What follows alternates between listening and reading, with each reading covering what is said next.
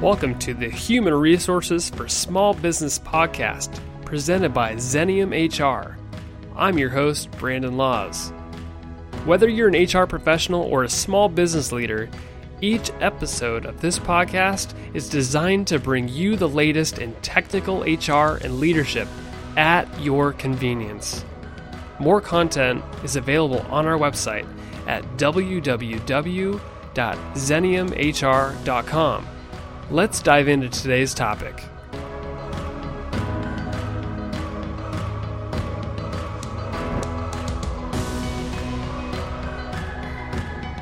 Welcome to the Human Resources for Small Business podcast. I'm your host, Brandon Laws. Hey, just a reminder, you can connect with me on Twitter. I'm at Brandon Laws. Connect with Xenium on Twitter, Xenium HR, spelled with an X.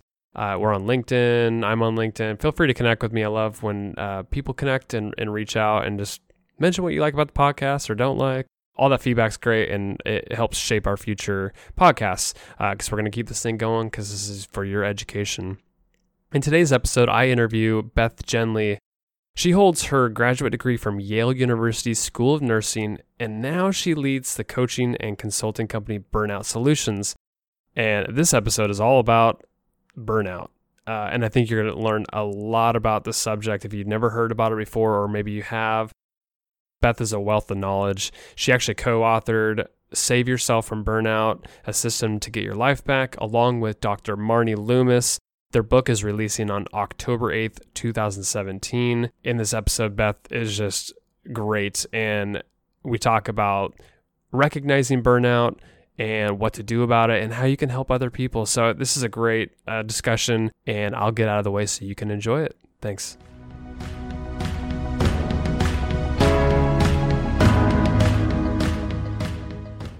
Hey, Beth, it's so great to have you on the podcast. Welcome. Thanks, Brandon. Glad to be here. Beth, so you wrote the book, you co-authored the book, Save Yourself from Burnout, A System to Get Your Life Back. That's releasing on October 8th. Is that right? That's correct. So I had a chance to read this, and I thought it was very fascinating. I didn't realize burnout was such an issue. It's huge. Yeah, and I've heard it come up, but I just didn't realize that people are going through this, and I think you laid it out very well in the book. Why did you write this book in the first place? Did you experience something that happened in your professional life that kind of drew you to this topic? I've actually been through burnout 3 different times. Wow. Once in grad school, once when I was in healthcare, and once when I was running a small business as an entrepreneur. 3 different sort of styles of burnout, but miserable every time. Yeah. Are there high-risk professions when it comes to experiencing burnout? Because, I mean, those are 3 different things: school, healthcare, business owner. What are common? Well, burnout was originally studied in the helping professions. They thought that's where they'd find it, and they sure did. Everybody from social workers to doctors to nurses to psychologists to volunteers in helping profession organizations. When you experience the burnout yourself, how much time passed before you obviously address the burnout, which we'll talk about that in a little bit, but you addressed your burnout, hopefully you fixed all those issues, and then decided, you know what, this is an issue people are going through. I need to do something about it to help people. What was that whole thought process? I will answer that in 1 second. I had one more sentence on who experiences burnout. They have studied a whole bunch of different professions since that helping profession's initial thought in the last 40 years of studying burnout. And it turns up in most professions, from hotel managers to banking and finance people to even grocery checkers. It's very, very widespread. So for me, when I went through burnout, I did not know it was widespread. I couldn't tell if my coworkers were experiencing it, although I suspect now many of them were. And I felt awful. I felt like a wimp. I thought maybe I had some special character flaw beyond my usual ones that was causing burnout. I was afraid to talk about it. I was pretty sure there was a stigma attached to it. So when I met Dr. Marnie Loomis, who's my co-author, and she said there were 4 decades of research on burnout, I said, oh my goodness, let's talk. And that's how it all started. That's interesting. So with burnout, does it just happen? Like one day you're not burned out and then the next day you are, or does it like slowly compound over time until you reach a point where you just, you really feel the symptoms? It sneaks up on you. The way that we describe it in the book is you can kind of think of it as a repetitive stress, a repetitive use injury, and it's an injury of the parts of you that deal with stress. So when overwhelming stress is a constant in your life and you don't have really good tools to deal with it, you get more and more and more miserable, fatigue being the most common prominent symptom. The example I think you use later in the book, which I hear a lot, is the boiling frog, right? It's you turn up slowly until it reaches a point where the frog doesn't even know it's boiling to death. And I think like that's a great example for this topic is you may be experiencing all these things until it just becomes so overwhelming, right? And I think that's what a lot of people go through. Yes. And you end up feeling non-functional, even as you're pushing yourself to do more and more and more. So the other example that we use in the book is we have this lovely little drawing of a donkey whose cart that he's pulling is so overloaded that he's just up in the air. He's been lifted completely up in the air, or she, whoever it is, and it's just hanging there thinking, okay, this is my life now, I guess. And really wondering how it got there. And that's how it feels sometimes. It's so funny that you mentioned the donkey illustration, because I actually wrote that down. I wanted to ask you about that. Just the fact that we reach a certain capacity where it's just it's too much, and we don't realize it until it's too late, because that donkey's in the air, it's over levered, right? And it's like, well, you need help. How do you get back down? Like somebody needs to help you lighten the load, right? So, and from the point of view of a manager who is managing that donkey, so to speak, can you imagine how much good it would do for the manager to go to the donkey and say, look, you have not been performing up to your full capacity, and I really need you to step it up again. Yeah. While the donkey's hanging there in midair. Yeah, exactly. If you don't recognize the burnout, you end up with interventions that don't help. So, like, personally, I often have stressful days. I think listeners could agree with that statement. Sure. They have stressful days, but I want to make the distinction, and I hope you can help me with this. So if I'm experiencing a stressful day, or it lasts a few days and things are not going well, it doesn't necessarily mean I'm burned out, does it? Like, so how do you determine the distinction between burnout and just a regular stressful day? Stress is a given, right? Life is full of stress, and in fact, many of us choose very challenging professions on purpose because we like the challenge. We want to make a big difference, and we go for things that are hard. And that is a wonderful thing. And it also means that some days are going to be frustrating or difficult or aggravating or whatever. The difference with burnout is that you reach the point where you feel so tired you can hardly, it feels like bone deep weariness. You stop being able to connect with other people very well, and you start wondering if there's any point to what you do. Yeah, that's so sad. Yeah, it is. It's miserable. What are some of those other warning signs? Like, obviously, not wanting to get out of bed to go to work might be a sign. What are some other things? Crankiness is a very prominent one. Isolation of someone who doesn't normally isolate themselves. This may be a little harder to detect, but people who are, the word comes to mind, presenteeism. Yeah. There was a point when I was working when I was hiding in my office playing Free Cell. And whenever anybody would knock on my door, I would turn it off and paste a smile on my face and function, right? And as soon as they went away, I go back to playing Free Cell.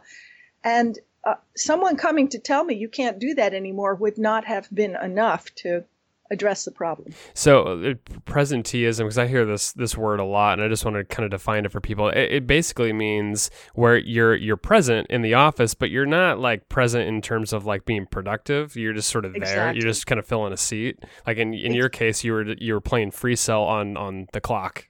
Yes. So presenteeism is often referred to as an issue of people coming to work ill. With a cold or whatever, where they can't really function. the thing is that colds are contagious and burnout is too.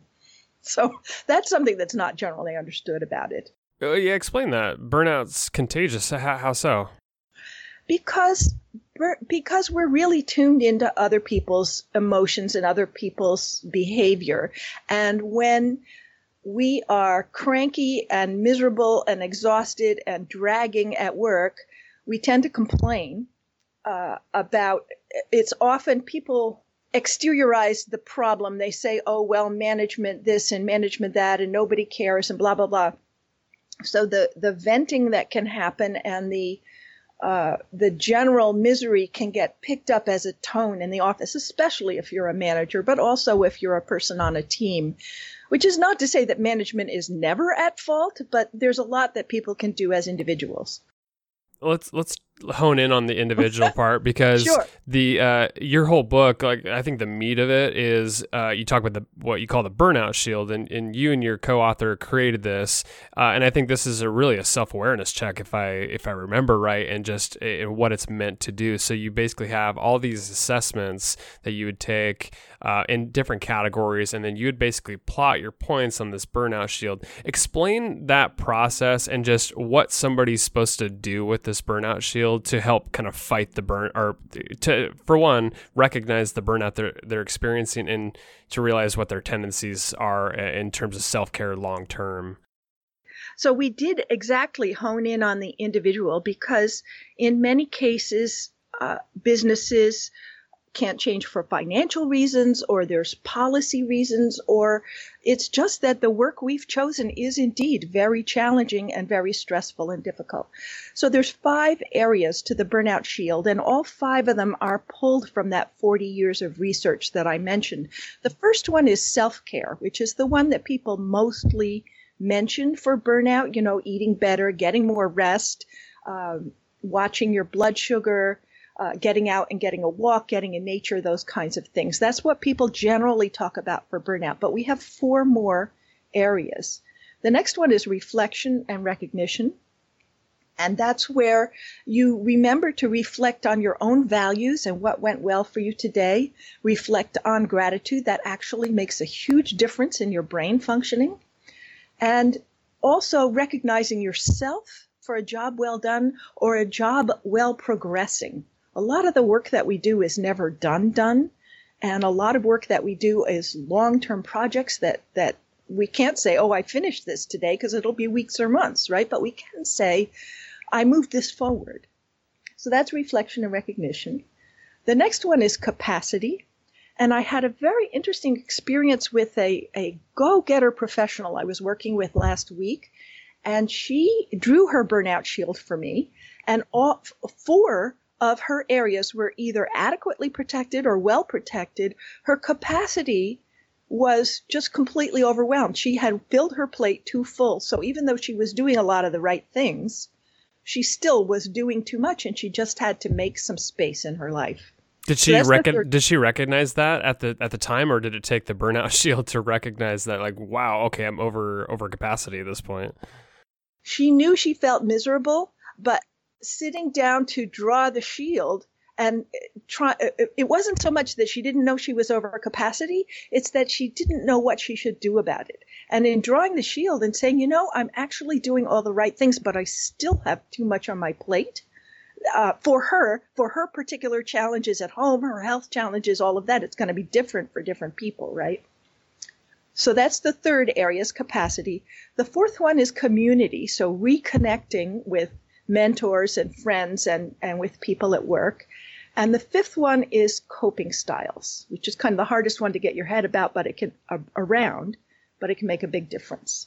Love it. So when people end up going through the assessments, they draw their burnout shield, they realize what areas they're lacking in. What do they then do with that information? What do you propose that they do with it? Well, the first thing is to notice what you're doing well. Generally when people draw their burnout shield, they discover, actually I go running every day, I eat well, I do sleep well. It's some of these other areas that are an issue, or however their burnout shield takes place. It's really important to recognize, hey, I'm I'm doing okay in some of these areas, and give yourself credit for that. The second one is, I was so focused on getting stuff done that I dropped over the side some of the things that I used to do that reduce my stress. And I could easily add back in my Wednesday night trivia game with my friends that I used to love, that I dropped because it seemed frivolous, but it actually turned out to be a huge stress reliever for me. So I'll just add that back in so that my life's a little more balanced. And then the third thing is to notice on your shield where you really didn't know that you needed to pay attention in that area, or it's been a very long time since you have. And the worst area is the one that you're probably going to want to try to expand a bit by taking some of the suggestions from the book. I want to hone in on a couple areas of the Burnout Shield, and then, we don't want to go over everything because I want people to read the book because there's a lot of great information on there. I want to hone in on two areas: coping styles and self-care. First coping styles. I find that, when you have a stressful day and then or you're experiencing burnout, you may cope in various ways. What are you finding that people like? Are there buckets of people like how they cope? Like they may fall into one area or the other. And what are some styles of coping that you find? There's a lot of them, but two of the basic ones, and people tend to separate out into this, are either emotion-focused coping or problem-focused coping. And they're both highly appropriate in certain situations, but we tend to zoom in on one and use it in all situations. Many of us do. So for emotion-focused coping, it would be looking at how I feel about this, how I got myself into this situation in terms of my emotions, how other people are dealing with it emotionally, trying to find an emotional tone that you can take that would make the situation better. For primarily emotional situations such as grief or joy, that's entirely appropriate. For the problem-solving one is where you look at everything as, how can I solve this? And that is not appropriate in emotion-focused situations, right? It's very appropriate in situations where you can back up and say, okay, this is really upsetting me, but there is actually an underlying problem. The upset serves to notify me that this is a problem that bothers me more than I realize. How can we address this? What are the components of the problem that could be addressed? And people tend to fall into one bucket or the other and prefer it, and realizing, hey, I can back up here and see if the other coping style fits the situation can be a great first step. So you mentioned like people tend to fall in one bucket or the other, but what it sounds like is that people almost should take it on a case-by-case basis. Like if there's something that's emotionally driven, they should cope with that area as an emotional coping style versus like if it's just an issue, a problem, cope with it a different way. Is that kind of what you're saying? Yes, that if you happen to be one of those people that tends to handle your life from one style, just realize there are two styles and see if the other one fits better in some of the situations you're working with. What are some bad habits that people developed in terms of just coping in general? Maybe they don't recognize if it's an emotional or a problem-solving style, but what are some bad habits that people tend to have in periods of burnout? I would say one of the biggest ones, which I've mentioned a little bit before, is venting. And I want to differentiate this carefully from verbal processing. There are many of us, and I am one, where I hardly know what I think or feel until I've had a chance to talk about it a bit. So verbal processing is just necessary for me to know what's going on and where I need to focus. Venting is just complaining. Yeah. And it's often a social style. People do it as a way of connecting, actually, Yeah. but it has a very bad effect on themselves and on organizations. Well, and you mentioned like there's a contagiousness to burnout. Maybe that's one of those things. If people Yes. are venting that, wow, okay, I'm going to go ahead and Exactly. vent with you, and then it just perpetuates.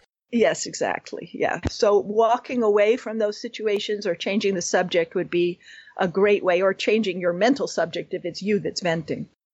The other area I wanted to kind of cover was self-care. I think this is where, I think to your point earlier, this is where people tend to default to. It's like, okay, what do I need to do in terms of self-care to get myself back on track? There are 3 areas I wanted to just talk about. You actually list a ton of elements in the book, Mm-hmm. which I think were great. First, I wanted to talk about sleep. This is a huge one. I struggle with this all the time. You put a story in there in the book about early in your career as a nurse and midwife, like you just lacked sleep. And I think you were just probably so mission driven to a certain extent. Yes. Like you just wanted to help people and you were willing to get up at 2, 3 a.m. to go deliver a baby or whatever it needed. But you sacrificed your sleep. Talk about Mm-hmm. that story and what you did to kind of break that cycle.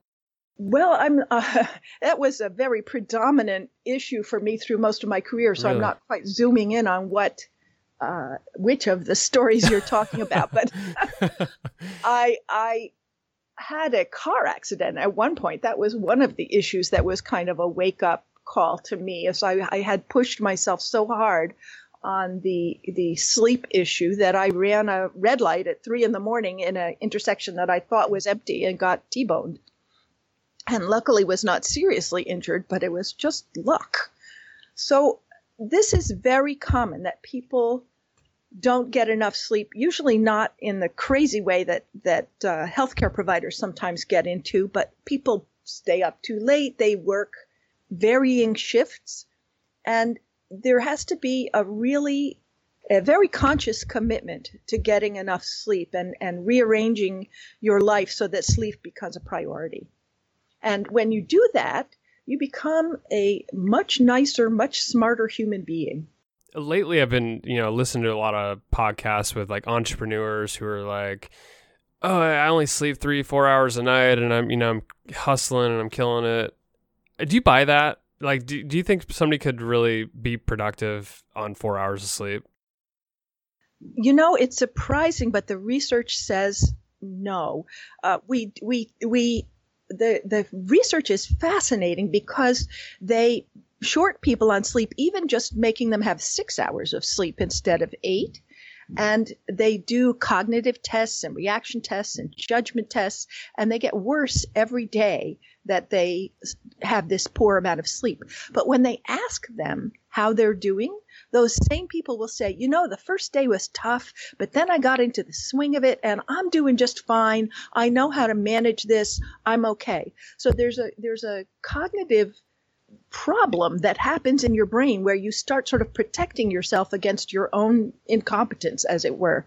So there's a huge sort of, you get boasting rights if you're not sleeping much and pushing at crazy hours, but you end up making bad judgment calls and having accidents and generally getting in trouble with that. And the older you are, of course, the worse it gets. So you do probably think it's entirely possible that there's 1 out of 100 or 1,000 people could function okay on 4 hours of sleep, but for them to say, oh, everybody can operate on 4 hours of sleep is probably it's not true, right? That's correct. That's what the research says, that there Okay. is somewhere between 1 in 100 and 1 in 1,000. And most people think it's more like 1 in 1,000 who actually can function well on 4 hours of sleep at a time. But most of the rest of us will flunk those objective tests. Let's talk about food. Okay. I'm always interested in hearing what people say about just food intake, what kind of foods you should be having to fight burnout or to prevent it altogether. What do you recommend? Well, nutrition is a little bit fraught as a topic, I think, but there are some basics that you can certainly pay attention to. One is that people who are go-getters, who are really pushing themselves, tend to eat very irregularly. They work straight through meal times, and when your blood sugar drops, and also when you get dehydrated, again, you get into these cognitive areas where you're more at risk of making a mistake or having an accident or getting ill. So just managing your blood sugar well enough to not fall into these big dips. And of course, if you have a blood sugar issue, such as diabetes or hypoglycemia, it becomes absolutely critical. So that's the first thing. And managing your blood sugar means eating healthy food, not candy bars. Yeah. The second thing that I am kind of obsessed with because it made such a huge difference in my life is eating enough fruits and vegetables. There is a tremendous amount of research that says that your immune system is far more competent when you are eating a rainbow of fruits and veggies every day. And that means 10 servings a day. Wow. Of fruits and veggies, at different colors as well. So challenge yourself to eat fruits and veggies at every meal and every snack. It's not always possible to do, but every time you can, you're doing your body a favor. And that makes a huge difference in being able to function in difficult situations. I'm vaguely remembering this was in your book, but forgive me if it wasn't. In your profession as a nurse, you talked about, when you're sort of burning out towards the end of your shift, you're in the middle of the night, you're a healthcare professional. You know that you need to eat healthy, but yet you go to the vending machine and you get a sugary snack, and it's like, you get a blast of sugar. You're going to be good for like 20 minutes, and then you're going to crash. Mm-hmm. It's not just healthcare professionals that experience that, but I think we all do it. We just want a blast of sugar or caffeine or whatever it is. What can we do to like fight that cycle of like going to a sugary snack for just a burst of energy, even if it's temporary?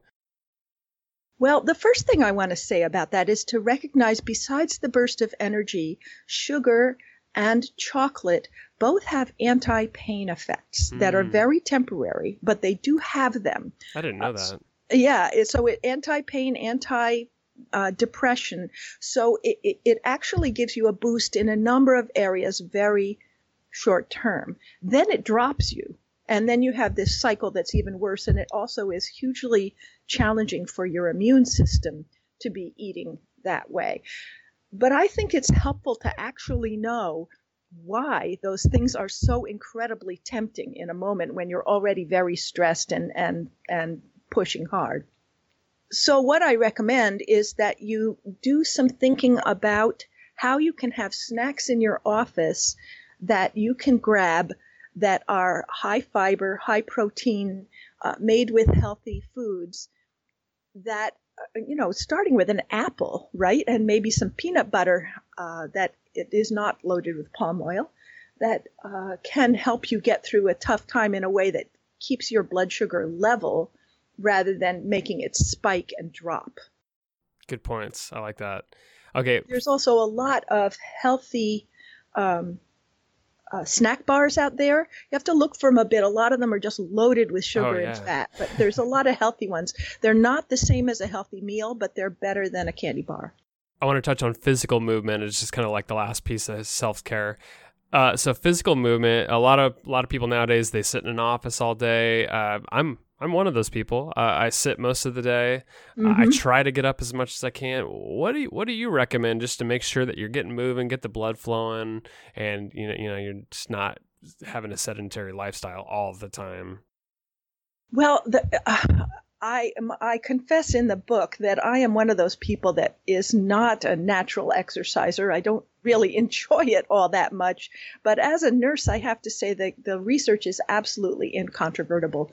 So the first piece is just moving where you sit, even, moving your shoulders, having a little 20 seconds of dance moves right where you're sitting can do an amazing amount to shift your mood and your energy. It's worth just building that in. I'm doing that right now. Yeah, there you go. And I just did it too, and it really shifts my energy. I feel all of a sudden happier. I had a big smile on my face as I was doing it. Yeah, there you go. It's amazing how much difference it makes. We were made to move, whether we get used to the sedentary lifestyle or not. The second thing is there's a lot of talk about interval training. Even very sedentary people who haven't moved in a long time can do interval training. What it means is when you go out for a walk, you speed up for 20 seconds, and then you slow down again until your breathing normalizes. And then you speed up again for 20 seconds, and then you slow down again until your breathing normalizes. This is hugely beneficial for your system and not hard to do. And then the last thing is to find some app, if you're game focused. There are a ton of them out there. I have friends who adore Zombie Run. I'm a Pokemon freak, to tell you the truth. I will walk way out of my way to catch a new Pokemon. And, it's silly, it's absurd, but it makes me take extra steps, so I'm happy with it. I love that. So some people listening, in fact, there's probably a lot of people listening, they're HR professionals, small business leaders. They maybe experience burnout themselves, but they may be supporting a lot of people who are dealing with this every day and may or may not know about it. How do we, as those people, HR professionals, small business leaders, how do they play a role in supporting others that are, on the verge of burning out, or if they're already there, and what can they do to help? Well, there's several good things. The first one I would say is opening up the conversation. Burnout is quite prevalent in many professions, and people are very afraid to talk about it. And sharing some accurate information about what burnout is and what it is not can be extremely valuable to people, a great relief. It's amazing how much people can feel better if they realize, oh, I'm not a wimp, I don't have a character flaw, this is a natural response to overwhelming long-term stress. The second one, of course, as HR professionals, is looking at policies and culture behaviors that may be promoting burnout. So you talked about this entrepreneur who was boasting about, I only get 4 hours of sleep a night. If that person is leading a team, that person is setting a tone for their entire organization, which is counterproductive. So taking a look at those kinds of tone setting, because people tend to do what their managers do, not what they say they should do. So looking at that one. Yeah. And then looking at things like, does the company have a policy of restricting after hours communications to emergencies? Oh, but I could never not take care of an emergency at night. Well, that's what I'm saying is restrict. You would want to take care of an emergency, that's but totally you don't true. need to be responding to relatively routine emails in the evening and that kind of thing. And also to really leave people alone on their vacations. They should not be working on their vacations. Yeah. I think both sides have to play a role in that. It's like somebody who's taking vacation, they should learn to shut it off and separate. Mm-hmm. But then all the other people need to be able to respect it. And I think the behaviors go both ways, and I think they could each learn from each other a little bit and learn tendencies. So I totally get that, though. So that's why we focused on the individual in our book, because there is so much on both sides. And there's a lot out there about what organizations can do to reduce stress for their employees, and less out there on what we can do if we choose a high stress profession to keep ourselves functional and happy. Well said. Beth, I really enjoyed this conversation. Your book, I did too. Save Yourself from Burnout, it releases on October 8th. Mm-hmm. What can people do right now to go get it or pre-order it, or any other resources just to learn more about the book? Well, for pre-order, if you go to saveyourselffromburnout.com, we actually have some free bonuses. If you buy an individual copy, there are 3 free bonuses that you can get for pre-ordering. And if you buy a bunch of copies for your organization, then you get some free quality time with me and your organization, which is really quite useful. So check out saveyourselffromburnout.com. Also, on that website, we are offering a 4-page handbook that's a quick start handbook that has some of the concepts that we've been talking about today to help people get started. If stress is overwhelming them, they can download this free handbook and a video that goes with it and get started in about 15 minutes. Beth Genley, thank you for being part of the podcast. I really wish you the best success with this book. Thanks for joining us. Thanks so much, Brandon.